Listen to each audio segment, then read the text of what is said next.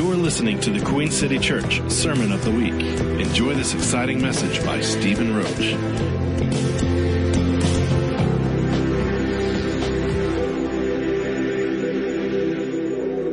All right. Well, I warned you guys, I'm like a stray cat. If you feed me, I come back. And so here we are.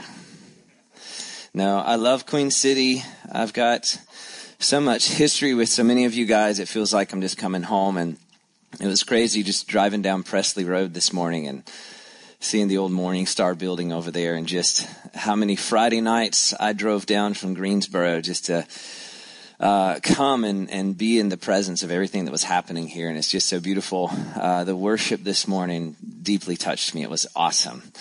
It was really amazing. So, but yeah, this morning I am carrying a word that I'm excited to share with you. And so I call it Learning to See. And if any of you guys have been keeping up with the Breath in the Clay and some of the stuff that we're doing, then you may have seen that we have our big international event happening March 20th. And each year we focus on a different theme. And this year's theme is perception. And so I'll read you what I said, because I'm going to share some. My head's been in that world of perception, and what does it mean, this perception, how we see.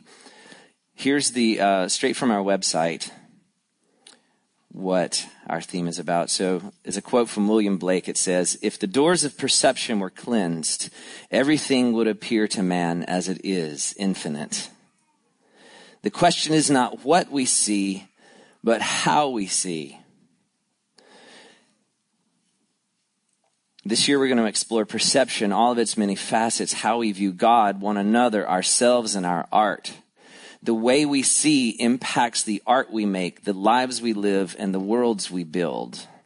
We were created to see with eyes of wonder and creative astonishment at the infinite beauty within all things. How then does art awaken us to wonder and enable us to see with new eyes? It is our hope to learn to see with eyes of truth, beauty, goodness, and ultimately love. For all things viewed through love become art. And it is love which reveals the art hidden within everyone and in all things. As Van Gogh said, there is nothing more truly artistic than to love people. Therefore, love cleanses the doors of our perception. So this morning, I want to talk about learning to see. And I have three, I think preachers usually like little 3-point bullet things, right? Isn't that what preachers do? They give you bullet points and stuff. So I made 3 bullet points, except they're not in a row. They're kind of scattered in the midst of poems and fragments and pictures of men with branches and roots instead of arms and hands. But anyway, that's for another day. I have 3 points, and you can write these down. One is gratitude. The second one is humility. And the third one is childlikeness. And I want to talk about how gratitude and humility and childlikeness enables us to see the kingdom of heaven and alters the way that we view life. And there's something that I've been thinking about in regards to how we see and the way that we view our lives, one another. See, when I look at you and when you look at me, I want you to see the art of God. When I look at you, I see the art of God. If I don't see the art of God, then I'm not seeing through eyes of love. I'm not seeing through eyes of truth, But when I look at you, if I can see the art of God, my interactions with you will actually draw me closer to him, because I can see a reflection of you. I can see a reflection of him in you. Because I wasn't busy enough making plans for a conference and traveling and speaking and composing music and releasing a weekly podcast episode, I decided that for the month of February, I would do my poetry challenge again. Have any of you kept up with the Poetry is My Protest thing that I started a couple years ago? Yeah. So I started this thing called Poetry is My Protest. And actually, interestingly enough, I started it in the last election year. Just because I got so tired of the the rants and the political this and that. So I said poetry is my protest. And I started this thing, and I gave myself this challenge where every day for the month of February, I'm going to write and publish a poem and put it on my Instagram account. So I decided to do that again because I didn't have anything else going on in my life. And I want to read you one. Is that okay? Let's see. Now, if I use the word magic, you guys know that I mean like C.S. Lewis Narnia magic and not like Aleister Crowley magic, right? You with me? So don't hate me if I use the word magic. Let's see. I've written a lot this month. Which one is it?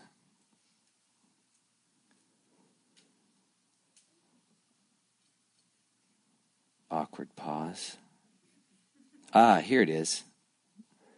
True magic is not manipulating the gods or the elements or nature or situations to work our charm. But true magic is learning to see. Magic is not a wand, but a way. A way in which our griefs are distilled into gift, and the anguish of silence becomes a banquet of learned songs. Here, yes, even here, our crowns of thorn blossom the brightest rose.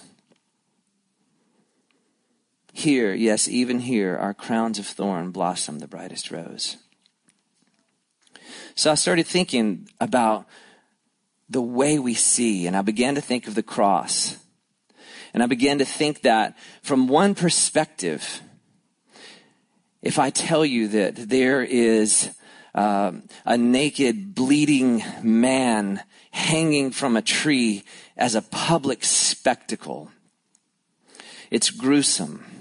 There's nothing beautiful about that. An innocent man who did nothing deserving of death or public humiliation, and yet he hung in front of the entire nation.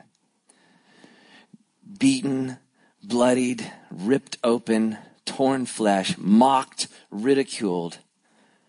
There's nothing beautiful about that.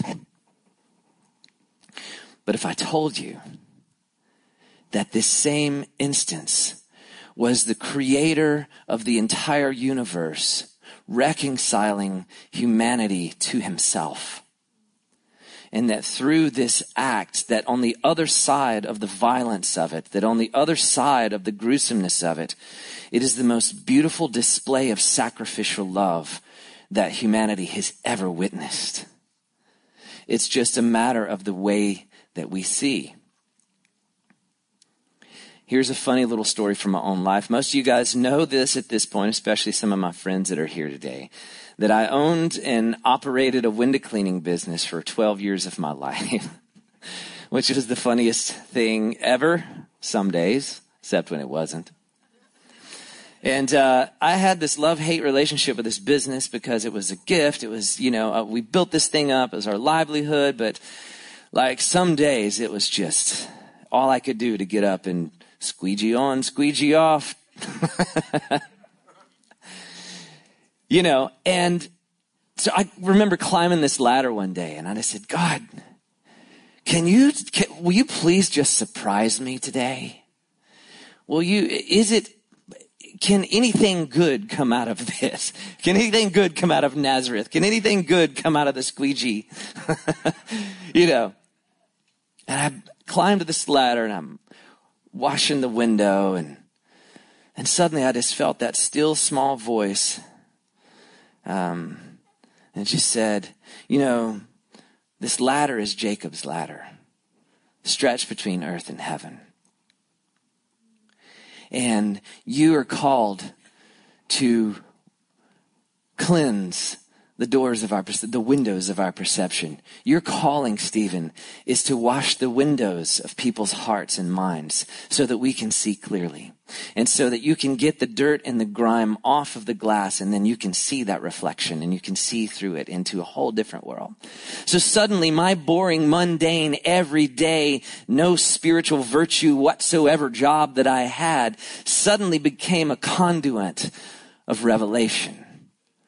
Suddenly what I thought was mundane suddenly became magical, suddenly became a place where the voice of God would manifest to me. And so I started to take it a little bit further, and I was like, oh, well, let's think about this some more. The name of the business was Drake. And I'm a wordsmith, and I love digging into what words mean and figuring that out. So I started studying the word Drake, and the first thing that I figured out is that Drake comes from a Nordic Drakos, right? Which is where we get dragon. It's like, yeah, this business is a dragon, right? You know, got to slay this dragon. But then I also learned that the word Drake is also a duck. Same word, right? It's also a duck. And some very strange, see, people ask me, what's your favorite characteristic of God? My favorite characteristic of God is the mischief of God. I want to write a book about the mischief of God one day. I still, that somebody said that phrase, Jehovah Sneaky, and I like it. He plays with me. God messes with me. Does God mess with you guys? I don't know if it's just me, but God picks on me a lot. He messes with me. And I like it. I pick back at him too. But he's better at it than me. But anyways, so I ended up renting this writing office right around the time my wife and I, we sold the business 3 years ago to begin pursuing the breath and the clay and to begin doing the things that we're doing. So right when I sold the business, several things happened. One, I rented this office to write in, and I go into the office, and on all the walls of the office are pictures of ducks. And the office had a mantelpiece in here, and there are these models of these Drake ducks in the office. And I'm like, are you kidding me? And here's what's even funnier. The year that we sold the business, I have a team of people. We always do these cool stage designs and everything at the event that we host.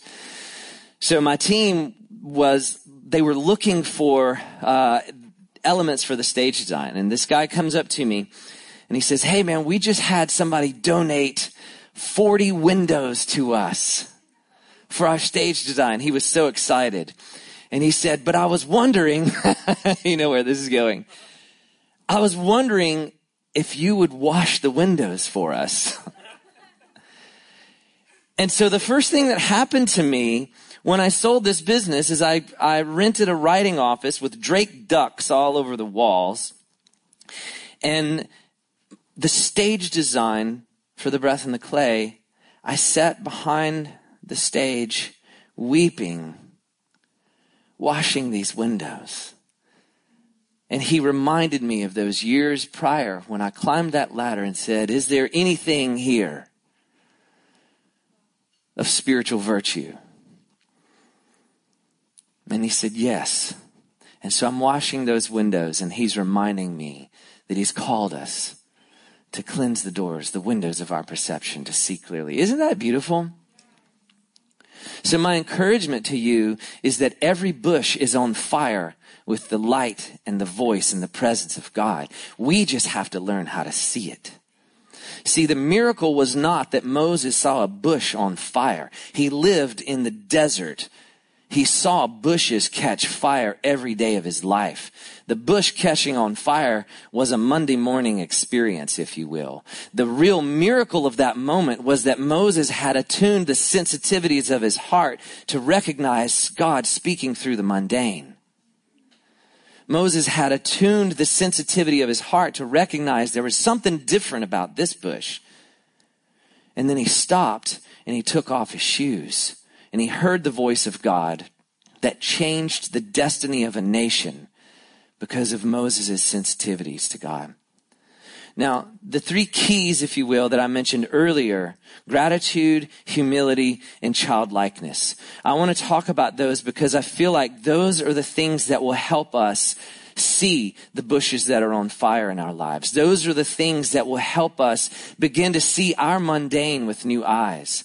See, I challenge myself to write a poem every day of the month, not because I'm like some super creative whatever, but because I want to train and discipline myself to exercise those muscles that God has given me. I want to train myself to see. I want to learn to be attuned to what's around me, because if I don't, I become a very ugly person. Because we were born to drink in wonder. We were born to engage with God. We were born to engage the supernatural. We were born to experience God on Monday as well as Sunday, on Tuesday. You know what I'm saying? And so 3 things. I want to start with gratitude. And I always position gratitude over against a spirit of poverty. Because the poverty spirit, if you will, wants to teach us to look at what we don't have. The poverty spirit wants to teach us to look at our lack, to look at the things that have not happened yet. And to begin, and then that spirit of poverty leads to self-pity. It leads to doubt. It leads to mistrusting the promises of God. It leads to dissatisfaction. You know.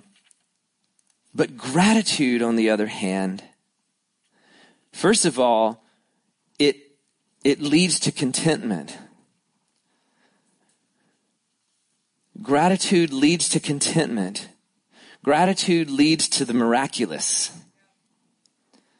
One of my favorite stories is the feeding of the 5,000. And here they are with 5,000 people in the middle of the desert. They've been traveling with him for 3 days. They're hungry. They smell bad.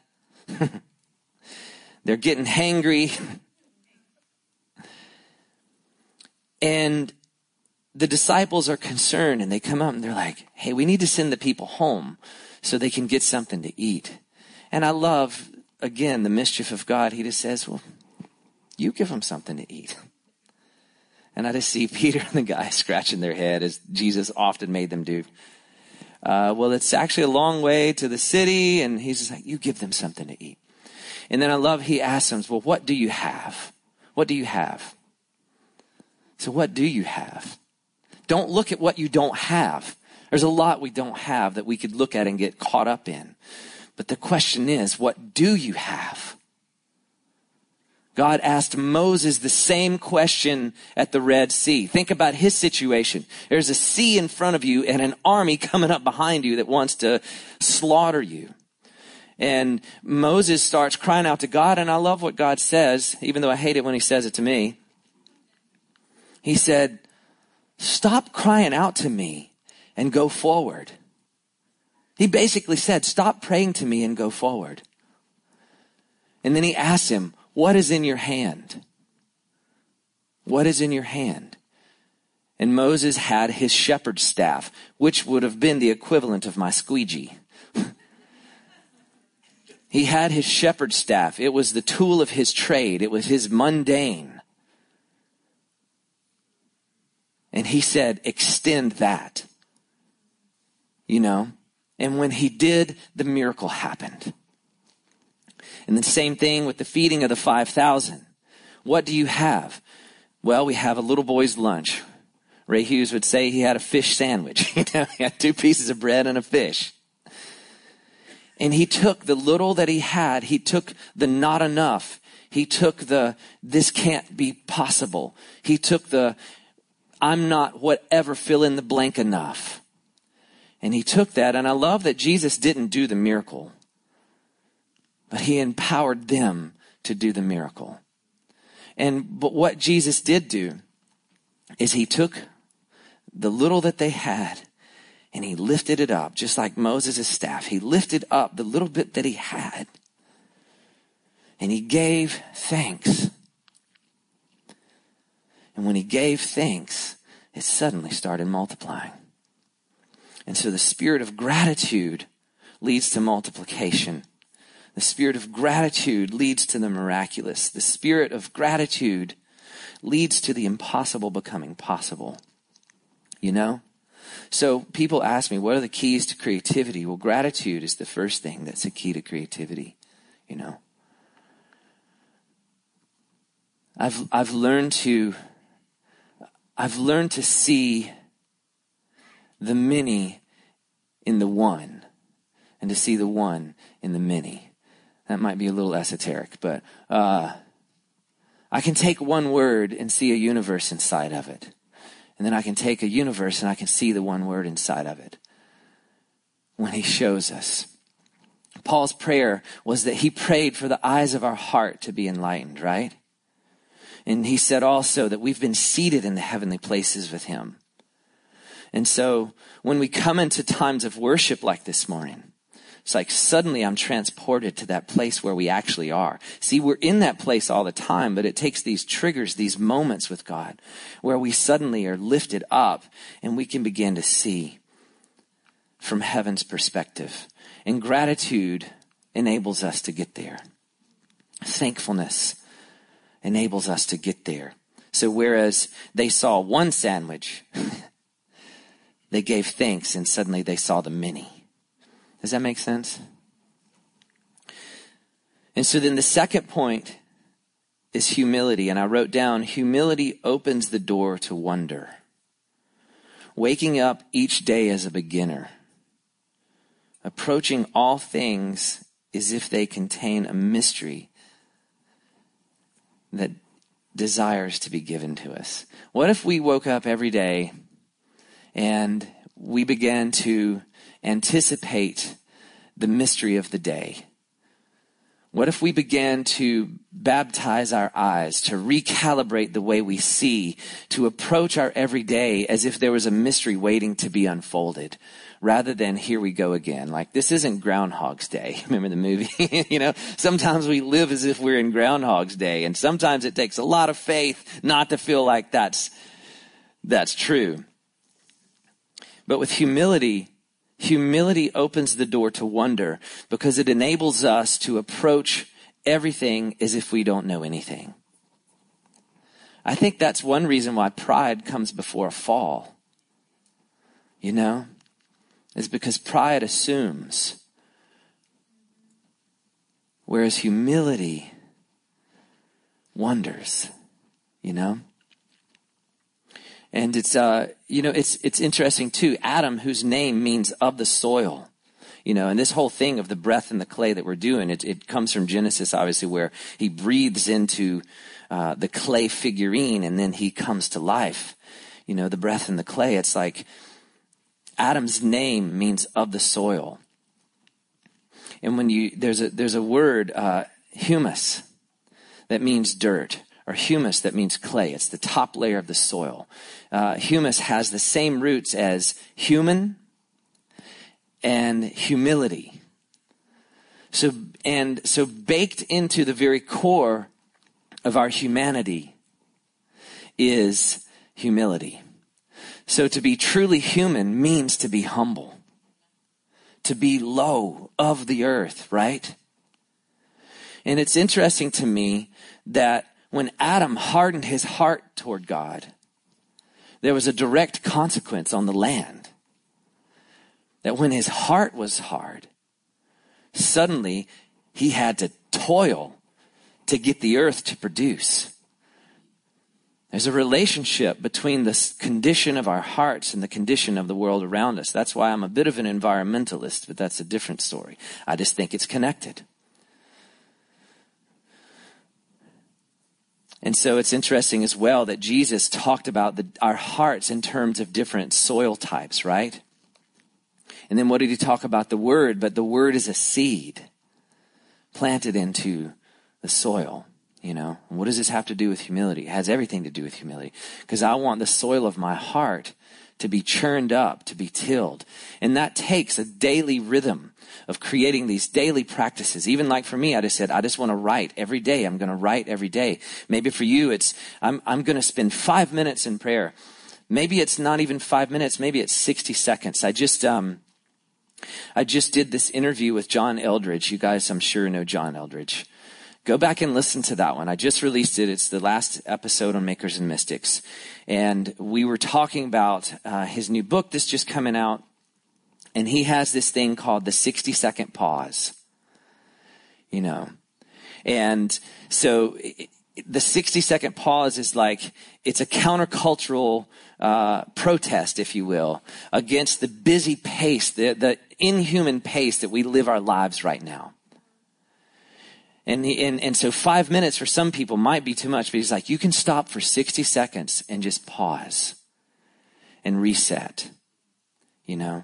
And when we get into daily rhythms like that and we begin to do those things, it churns up the soil in our heart and it enables that seed of wonder to be planted there again. And then my third point, childlikeness. To see all things anew. I want to read this. And then I'm going to give you one more little fun thing.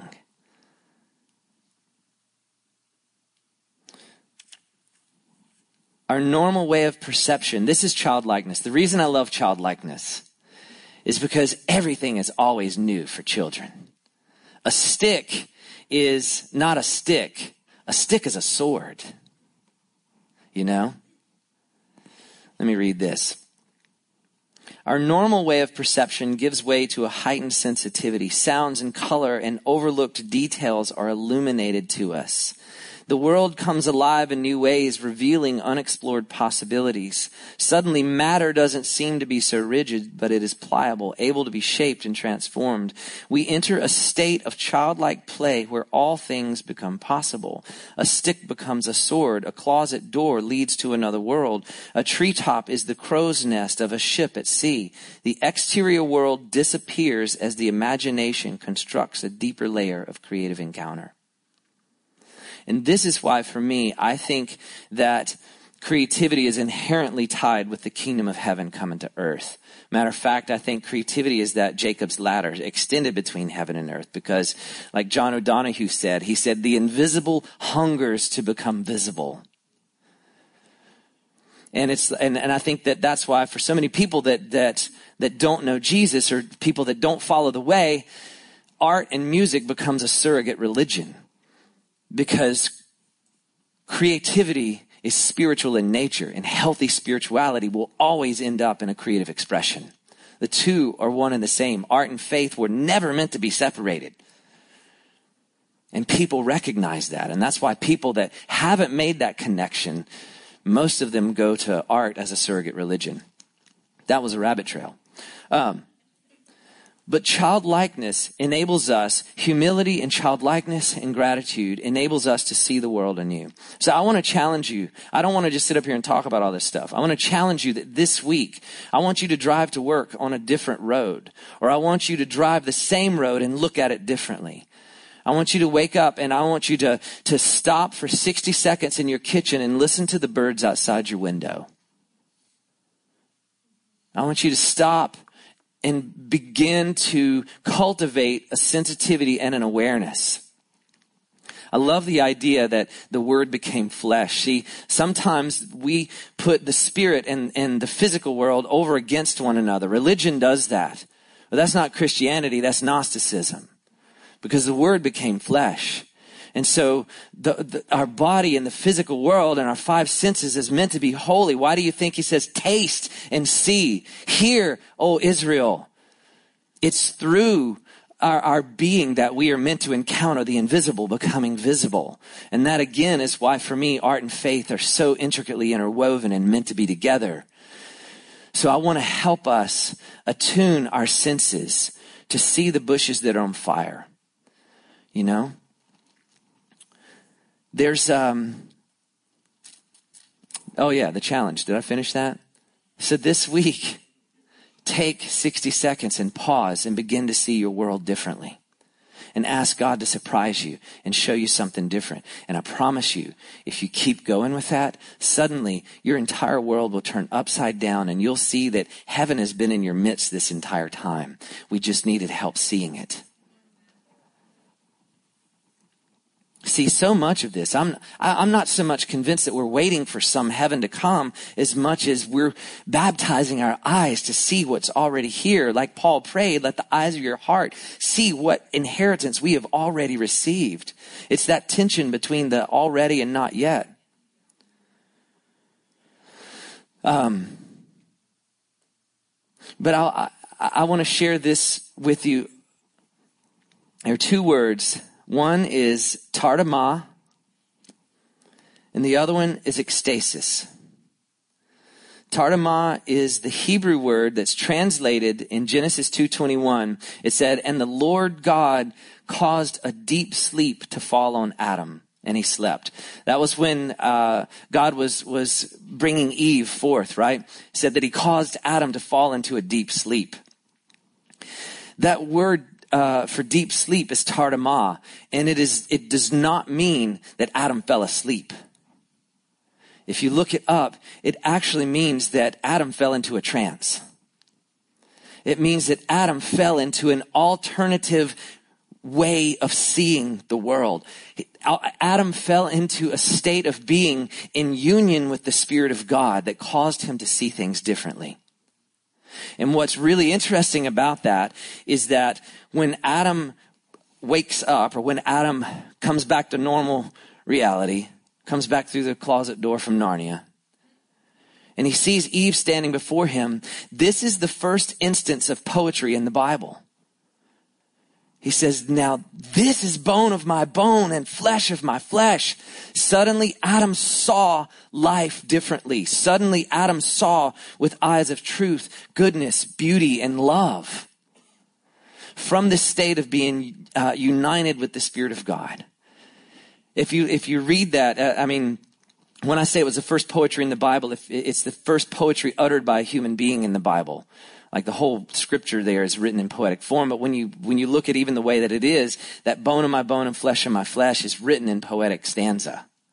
And so I just love this idea that as we abide in the presence of God in our everyday, as we come into union with the Spirit of God, that we will wake up to see things in a different manner. The stick will become a sword. The bush will be on fire with the voice of God. The ladder and the squeegee will prophesy.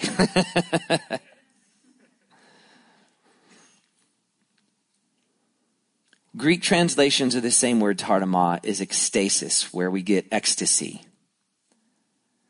And this is what's pretty cool. In Acts chapter 10, I love this story so much. Peter is up on the rooftop, and he's hungry. I keep talking about food today. He's up on the rooftop, and it says he falls into a trance. He falls into an ecstasis. And he sees the sheet and the animals, right, coming down. And it happens 3 times. And what's really interesting to me is that vision defied all of Peter's theology. It went against everything he knew about God. But Peter didn't say, get behind me, Satan, this evil vision. He just simply told God no. He acknowledged that this vision was from God. He knew that what he had experienced was from God, but it was so weird and out there and different than anything he knew. He just said, not so, Lord. I love the intimacy that reveals of his relationship with Jesus. To be able to say, okay, I know this is you, but nah. But you know what? When Peter's humility and his childlikeness enabled him to say, okay, God, I know this is you, but I don't get it. Show me what it is you want to do. And so the Spirit of God then said, okay, well, 3 men are going to show up and I want you to go with them and don't doubt anything, just go. And Peter's humility led him to trust God with something that was very foreign to him. Something that looked very different than his own religious experience. And when he followed them, what happened? But the door was opened to the entire Gentile world to receive salvation. It changed the face of the earth. It changed everything from his humility to follow God into something that didn't make sense, into something that he had not seen before. That excites me. It frightens me, but I love it. I absolutely love that. It's like, that's the invitation that we all have. And he did that with Peter over and over. If it is you, Lord, tell me to get out of the boat. Watch this, guys. He's not going to say that. Well, get out of the boat. Crap. And now you have to follow him to step out of the boat.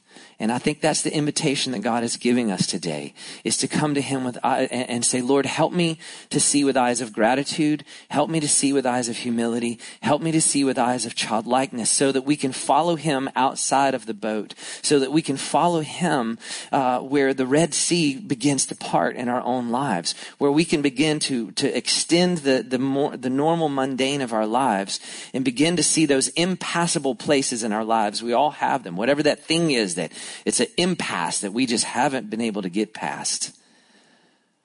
That rather than fighting that thing, we just need to surrender to God at that place and then step forward very carefully and very confidently, right? Was that encouraging? I want to see with a spirit of sonship and inheritance and spiritual wealth.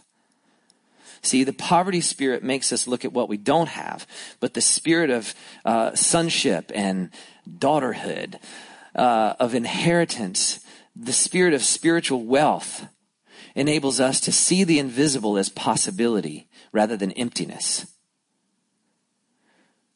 To be able to see those places of lack as opportunity. See, art is made from limitation. I used to think that limits were bad. But art is made from boundaries and limitations. And it's actually, when he says in Psalm 16, the boundaries of the Lord are in pleasant places. The very limitations we have are the very places where the miraculous can show up. And so I want to celebrate those.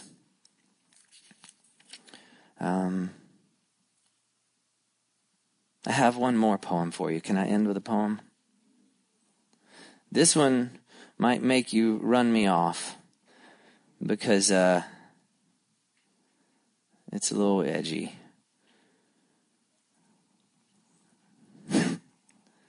To awake each day as if the world is reborn within our dreaming.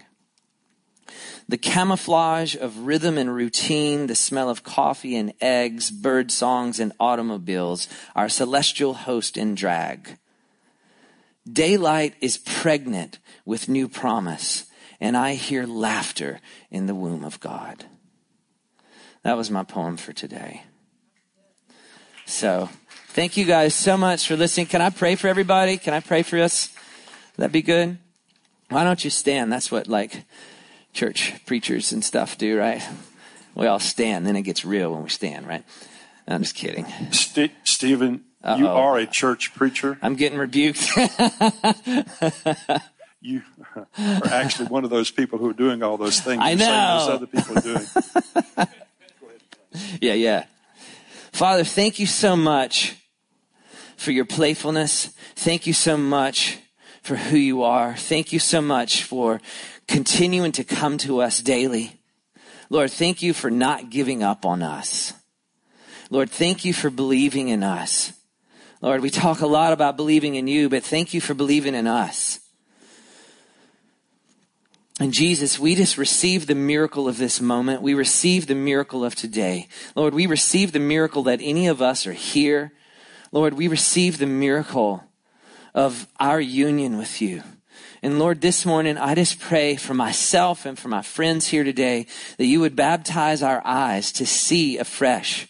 Lord, that we know that repentance enables us to see from new perspectives.